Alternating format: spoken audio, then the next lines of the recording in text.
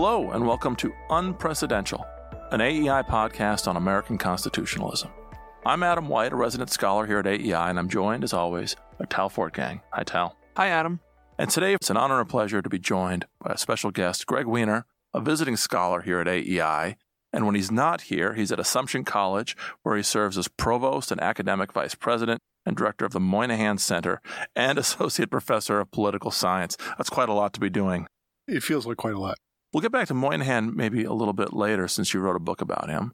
But first, let's start with your most recent book. It's titled The Political Constitution, The Case Against Judicial Supremacy. What's the book about? Thank you for having me. First of all, the book is about the idea that the Constitution, as a matter of interpretation and authority, belongs to the people and not to judges. So the idea is it's not a book about constitutional meaning, it's a book about constitutional authority. And it's attempting to recover a small R Republican place for politics in the noble classical conception of the word. Years ago, our colleague Gary Schmidt told the New York Times that the Constitution is too important to be left to the lawyers. And just a moment ago, you said, in describing what your book is a response to, you said, and I can't remember your exact words, but you said the Constitution is not the property of judges. What did you mean by that? Well, I mean, the process of what Madison called liquidating the meaning of the Constitution in Federalist 37 is fundamentally a political process. And that if we turn as fundamental a question as constitutional meaning over to judges with the final word, that's not to say they should have no word, but if we give them the final unquestioned word, then we're really giving up on our responsibility as citizens. Now, we're bringing our listeners into what's a pretty significant debate right now in American constitutionalism. Especially, it's not a debate between the usual right and left coalitions, but there's an interesting debate happening, or it's been going on for years now, within the conservative libertarian family, the group that's most generally defined as textualists or originalists, although not always. This basic coalition of lawyers and legal thinkers going back to basically the beginning of the Reagan administration, I think it's fair to say. I mean, there's foundations beneath that. But for a very long time, there seemed a lot of consensus over both what the Constitution meant and how judges should go about deciding cases that arise under the Constitution. But what's interesting and important about your book is you are now part of a debate within that family over not so much the meaning of the Constitution, although that's part of it, sort of the meta question about what did the framers intend for the judiciary to be and to do. But it's less a debate about meaning and more a debate about how to go about finding that meaning through the political process and through judges. Is that a fair way of putting it? I think that's a fair way to put it. And there's a lot at stake in this debate. What's at stake is politics. It's whether, in my mind, whether we want to turn our most important political and legal document over to a technocracy, what really amounts to a technocracy of judges and legal experts as opposed to citizens embracing the responsibility to engage in it. The title of your book uses the word politics, the political Constitution, in a way that almost sounds like an attack on the Constitution. These days, nobody would want to associate anything with politics, right? It right. Sounds like you're damning the Constitution. But you mean something different by politics. I do mean something different. I mean the politics in the Aristotelian sense of the word. I use the phrase res publica a lot in the book, and the idea is that there is a space between politics, the government, and the people that is the public thing, where the root of the word republic comes from, and that is the space in which we have to get into the habit of engaging with the Constitution, not outsourcing it to experts who we think are going to handle it for us. Now, the res publica, that's a reference to the republic, then, right? A republican government. How do you understand what it means to have a republic? Well, I think what it means to have a republic is, in Madisonian terms, it's that the raw material you're working with is the public view, but it has to be, as Madison says in Federalist 10, refined and enlarged through the medium of elected representatives. So both those words are important. Refinement meaning sort of weeding out bad ideas, and enlargement also is important because it refers to enlarging our point of view so that we can take into account the interest of the community, the common good, and not merely our individual goods. Why not just say judges should interpret the Constitution and decide cases? Why isn't that just a simple principle we all can agree upon? Well, because there's a lot at stake in those, how judges interpret the Constitution and decide cases. I don't have any problem with judges deciding cases as in the deciding between the two parties before them. What I do have a problem with is judges aggressively or assertively claiming an exclusive authority, a final authority to interpret the Constitution. So the way I've described this before is that because no one can be trusted with absolute power, judges have to be trusted with absolute power, which is a problem. And if you look at the constitutional design, there are two ways to look at the judicial role. One I've compared to a train line where a bill is introduced, and that's the first stop on the line, and then it may get to the president, which is the second stop on the line, and then it may eventually get to judges, which is the final stop on the line. That's not how the framers conceived of the Constitution at all. It's much more of an ongoing conversation between all three branches. And do you have sort of an example of this done the right way? Yeah, the National Bank, I think, would be a good example. So the National Bank is proposed in the early 1790s. It sparks a vicious, I shouldn't actually say vicious, it's actually a quite dignified and substantive debate in the early Congress. It is the Congress that decides whether this is constitutional, and Washington also through soliciting the views of members of his administration. Madison eventually, when he's president, comes around to accepting the constitutionality of the bank, which he had quite fiercely opposed earlier. And the reason, he says, is that when a constitutional meaning has been accepted by successive generations of the people working through all three branches of government, then one person can't simply stand in the way. I guess this year we're celebrating still the 200th anniversary of McCulloch versus Maryland, where when the court finally does come to the issue, they resolve the constitutional status of the bank. They consider the constitutional materials, but with an eye to the intervening history and giving weight to that in a meaningful way. Right. The most significant thing about McCulloch may be the date, because it comes well after. It doesn't get to the court until well after it was far too late to unwind that. Now, a lot of this discussion so far has been somewhat in the abstract, talking about judicial restraint and as you say, Federalist 37's notion of liquidation. In a very real sense, your book is a response to arguments that have been made over the last 10 years by others who have a less restrained view of the federal judiciary. Is that right? That's right. Yeah. So friends of ours, Professor Randy Barnett at Georgetown, Clark Neely at the Institute for Justice, and others have for about a decade now been supporters of what they call judicial engagement. We often tend to think of these things in terms of judicial restraint versus judicial activism. Their argument is the right thing for courts to do is judicial engagement, to engage seriously with both constitutional meaning and the actual facts of governance. When a legislature, either Congress or a state legislature, says we are enacting this new program in order to solve such and such problem, Barnett and others argue the court shouldn't defer to that. They shouldn't take it at face value.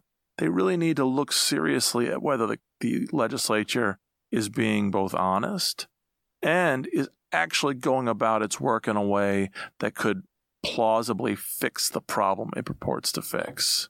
What's wrong with that? Well, there are a few things wrong with that. One is the argument is that judges should engage with the Constitution. My argument would be that citizens should engage with the Constitution. The legislatures very rarely have a single undifferentiated will, which is one of the reasons that legislatures are so advantageous in our constitutional politics. So to interrogate the motives of the legislature, to take the example of Congress, is to interrogate the 535 people all responding to different constituencies. I think what this ultimately amounts to is giving up on politics. It's giving up on politics and saying that we need a priesthood of judges to intervene between the people and their elected representatives. We'll come back to giving up on politics in a bit. I mean, I've put my own cards on the table. Anybody who's followed my work knows that I've been critical of judicial engagement myself, and my own writing on the courts tends in your direction. But there is something to be said, I think, for the argument that judges can't take legislative assertions at face value, right? Hamilton in Federalist 78 says we can't just leave the Congress to be the judge of its own power, just as we can't leave anybody to be the judge of their own power. And so when Congress asserts power under the Constitution, we need this independent external check on its authority. We need the courts to decide whether Congress has stayed within its ambit. And in that respect, as Hamilton says, it's not that the courts are superior to Congress, it's that they're both agents of the people, and they're each doing separate jobs. But the danger then, I suppose, is that the courts, I don't suppose, I've argued myself, that the courts will go too far themselves in judging their own power as they judge the powers of Congress and other parts of government. I think that's exactly the problem. No one can be the judge of their own powers under this theory except for judges. It's very important when Hamilton says in 78 that judges are agents of the people too, because what it suggests is that the people's ultimate will is expressed through the Constitution. You can't exclude the people from understanding what their own will would be. No, about 25 years ago, no more than that, 35 years ago, Antonin Scalia, before he was on the Supreme Court, spoke at a Cato Institute conference. So did Richard Epstein. And Cato later published this as a monograph. I think it's called Epstein versus Scalia. No, it's called Scalia versus Epstein, but if you look at the arguments, it really should have been Epstein versus Scalia, because Epstein is on the attack. And he criticizes Scalia. He says, Scalia, you're in making the sort of judicial restraint argument that we're talking about here and being wary of judicial power, you're looking at the problems on just one side of the equation. You're very good, Scalia, at recounting all of the risk of overreach and mistake by the courts, but you're not really taking seriously the risk of overreach or mistake by the legislature. In some ways, that's I think gets to the heart of the debate that you're having right now with Barnett and Neely. I think that's right, but it's important to keep in mind that mistakes of the legislature are correctable by the people if the people feel the legislature has exceeded its authority. I should be clear, I'm not saying there's no room for judges. What I'm saying is they shouldn't be exempted from the normal checks and balances to which every other branch is subject. So we tend to talk in terms of judicial restraint, which I don't think it captures part of the meaning, but not entirely, because we don't say, we don't refer to presidential restraint, certainly not in the last generation, and we don't refer to congressional restraint, right? What we do expect, or should expect, I should say, is for presidents and members of Congress to have a proper constitutional vision of their office, of which they are not the sole judge. So I expect judges to have a certain degree of modesty about their role in the constitutional system, but I would not leave them simply to restrain themselves any more than I would leave the president to restrain him or herself. See, I'm glad you brought this up, because this is actually one of those places where even with you and me, where we agree on so much here, I think there is actually some daylight between our views, or at least a difference in emphasis. And I was struck by this when I first read your book in manuscript form, because you and I have been exchanging drafts and papers on this for years now. And my approach to this, at least going back 3 or 4 years now, has actually been focused on the question of self-restraint. And I haven't published much on this because I'm still chewing on it, as Tal knows. Not yet. You haven't published much yet. Much yet. But for me, the more I thought about this issue, going back to a conference at the American Political Science Association a couple of years ago, and you very kindly cite my paper in your book on judicial engagement, I started thinking more in terms of self-restraint. We don't expect it much of Congress. Of course, Congress is self-restrained structurally, right? That was the whole point, was Congress being so powerful needed a structural self-restraint. We do, in a way, count on presidential self-restraint. The president swears an oath to take care the laws are faithfully executed, not just the laws he likes, the laws he signed into law, but all laws. Now, of course, there's always wiggle room in that because the Constitution is itself a law and the president's obligated to prioritize the Constitution.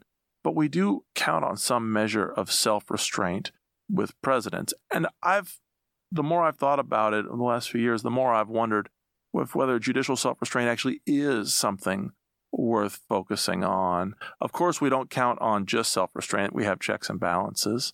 But maybe we should, maybe our system does presume self-restraint among the executive and judicial branches more than we've thought in the last few years.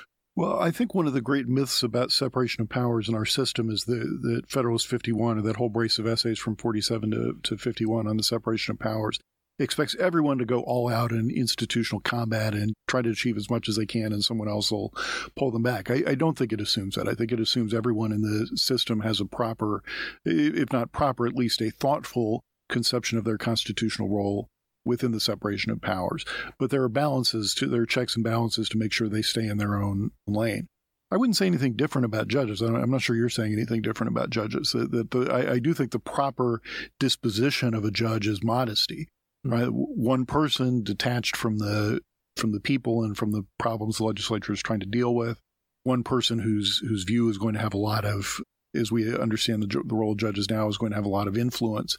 And I think in a Burkean sense, I think the proper disposition toward that is modesty.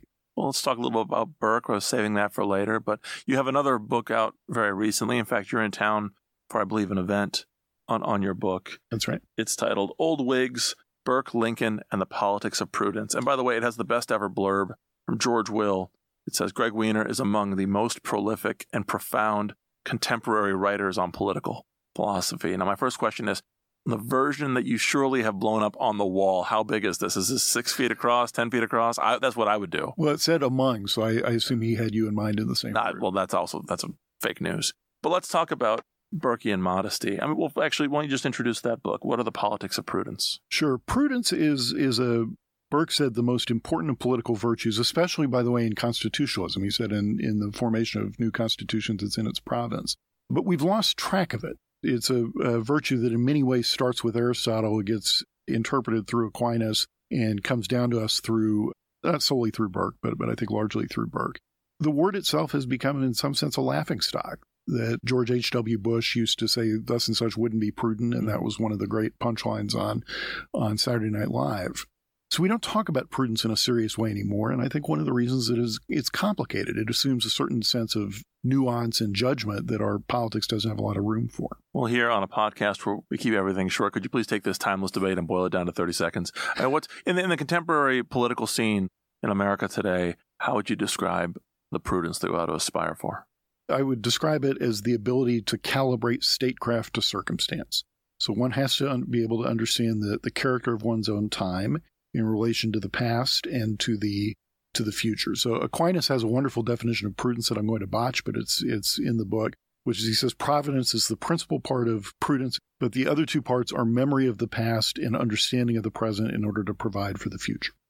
Now, you're focused not just on Burke, but Burke and Lincoln. Yeah. So how does Lincoln exemplify this? Well, Lincoln is... Lincoln, if I remember correctly, he fought a war. So it's not prudence just in terms of total self-restraint, of a total lack of energy. That's right. And that's why I say calibrating statecraft to circumstance. So one of the things that makes the Burke and Lincoln so fascinating is that they write in a very prudent way, but their statecraft was quite bold.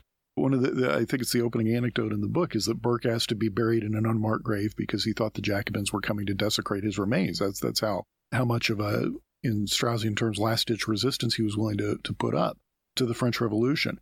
Lincoln the same way. I think Lincoln in his time was known as a moderate to the consternation of radicals and conservatives on both sides of him. But there's nothing about prudence that inherently requires caution or restraint when the circumstances demand something different. Burke speaks in terms of what he calls a moral rather than a complexional timidity. So a timidity that arises from a humility about man's ability to comprehend the whole, right? And particularly something as complex as the workings of society. So he has a wonderful passage in which he says that what is given to the statesman is to glimpse his object. And to move toward it deliberately. And I don't think there's a finer example of that in modern statecraft than Lincoln.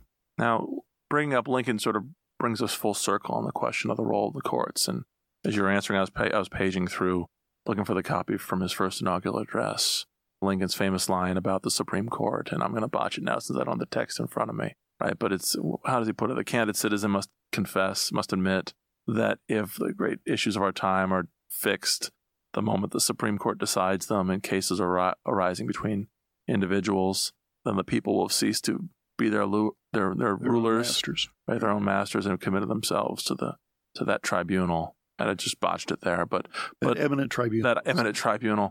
So Lincoln himself had a view of the Supreme Court, which isn't too far from yours, at least raising questions about the role of the people in deciding constitutional issues outside of the court. Does that in any way exhibit the sort of prudence we're talking about? I mean, although there it's Lincoln sort of asserting himself as a political actor, sort of pushing back against the court. So it's not self-restraint. If anything, it's the opposite.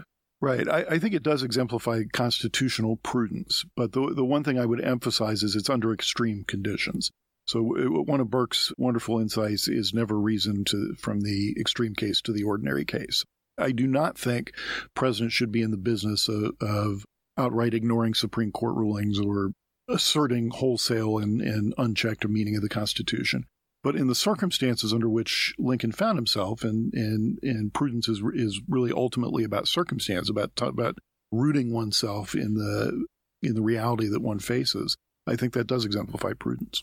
It's funny, Hamilton in Federal 78, in talking about the weakness of the court, he says that actually the court needs to rely on the president to carry out his judgments. And the fact is that we don't often see presidents just ignore Supreme Court rulings. Quite the opposite. Even when they lose, they tend to honor them. When there's a couple of maybe famous counterexamples, right? We are going to bleep out the name of Andrew Jackson on this podcast. Okay, well, there you go. Be careful. And that actually is one of the sorts of self-restraint I always keep in mind, right? The fact that presidents generally restrain themselves from thwarting Supreme Court decisions, even though by at least Hamilton's own admission, they had that power. I think that is implicit in Hamilton's statement that the Supreme Court relies on the executive for enforcement. We don't see that very often. I don't think we should see it very often, but it shouldn't be unthinkable, right? One of the, I think it may be the opening anecdote in the Political Constitution, is of President Obama after Citizens United, which I think was rightly decided, but he thought was wrongly decided, criticizing it during the State of the Union address in, I want to say, 2010. Everyone was aghast that there should be conflict between the president and the court. Now, there was something unmannered about it in the sense that they were not in a position to respond, and he was criticizing them to their faces in a setting that he completely controlled. But there's nothing wrong with presidents criticizing the Supreme Court. I think that's something we need more of. Is there anything wrong with justices criticizing presidents? Yes. Is this is just a one-way fight? Well, I don't think justices should swim out of their lanes in the same sense that Justice Ginsburg did, for example, with candidate Trump. So justices are not to be engaged in politics in the baser sense of the electoral politics and day-to-day politics. Justice Alito mouthed the words "not true" with respect to the State of the Union address on Citizens United, and I would have had no problem with him saying that out loud. Maybe that was his prudence. He didn't say the words; he just mouthed them. I actually had in mind. So there was a camera on him. I had in mind with that question not so much Ginsburg, although that was a famous example. I was thinking of this past summer when Chief Justice Roberts, a little while earlier, he responded in a way to President Trump, criticizing Obama judges, what Trump called Obama judges. Right. And Roberts said, there are no Obama judges, there are no Trump judges, there are just judges. I thought that was interesting. I thought in a way he wasn't so much defending Obama judges as laying down a preemptive defense of Trump judges, who may find themselves facing a lot of the same criticism that Obama's judges do right now. But Roberts then, later in the summer, gave a talk up in, I think, a university up in New York, and it was covered in the New York Times. But Roberts talked about the political pressures that are put on the court from a public and politicians who don't understand the court the way they should.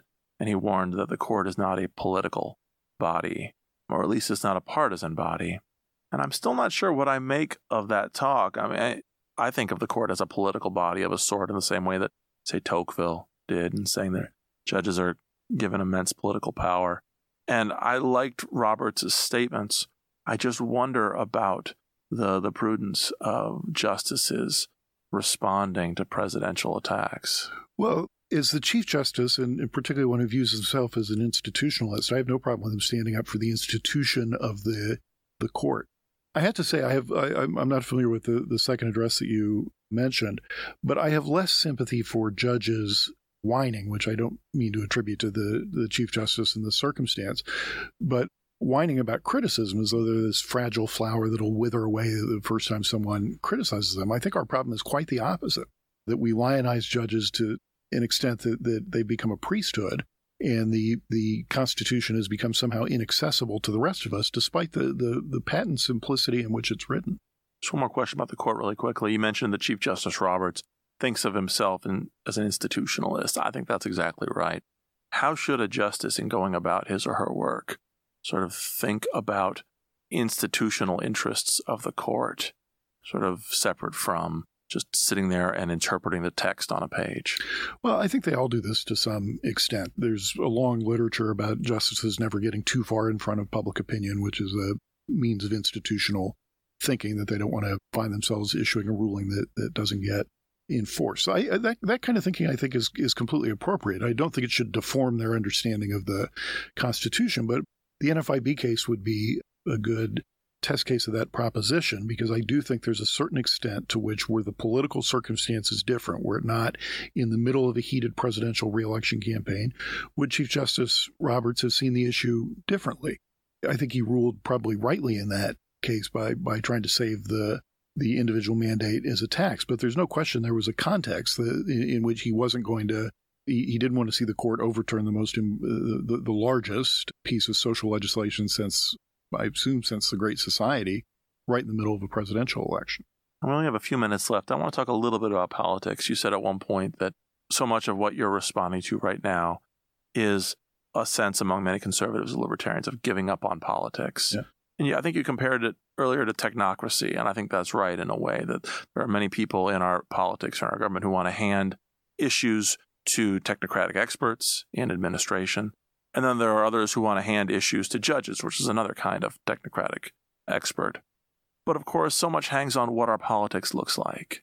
And you, in your first book, sketch out what you call Madison's metronome, a Madisonian view of politics, the pacing of politics.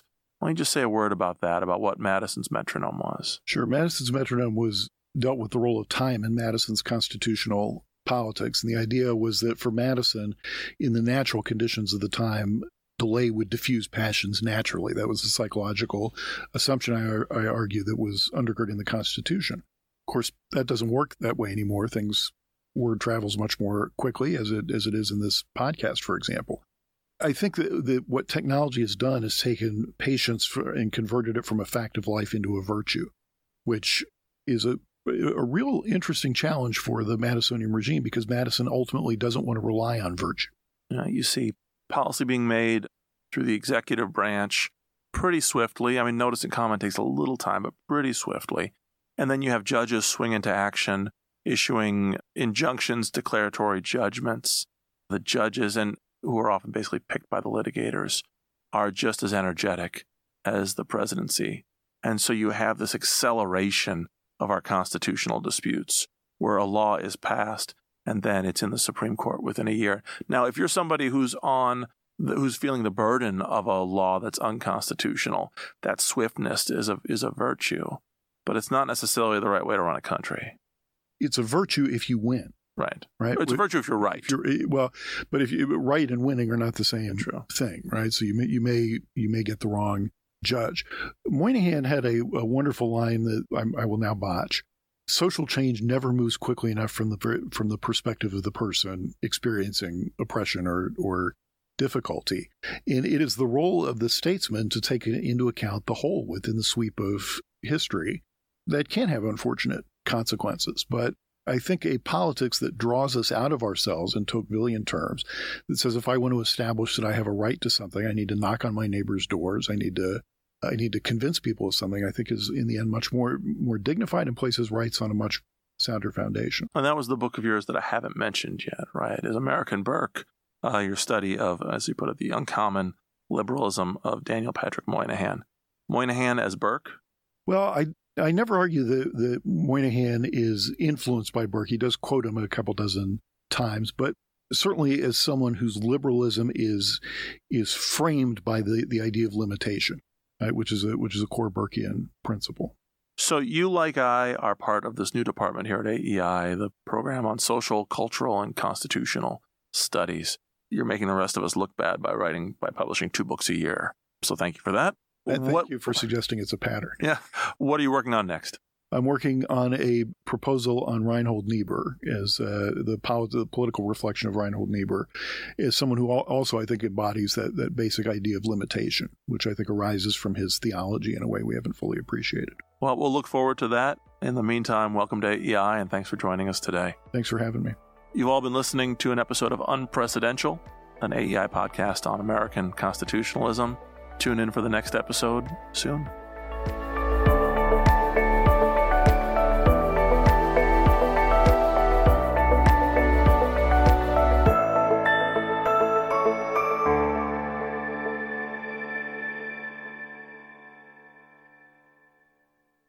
I often have to counsel undergraduates that it's a very expensive way to tread water. I mean, Law school or higher education? Well, law school. Law school, yeah. I wouldn't say. I would never say that about an undergraduate. It is, but a lot of, as you know, a lot of them they don't know what else to do, so they figure I'll go to law school. Yeah, I know people who say they want to go to law school, and I spend years. I haven't spent years on him yet, but like my friend, do you know Jeremy? Yeah. Yeah. So probably know Jeremy, right? Sure. Yeah.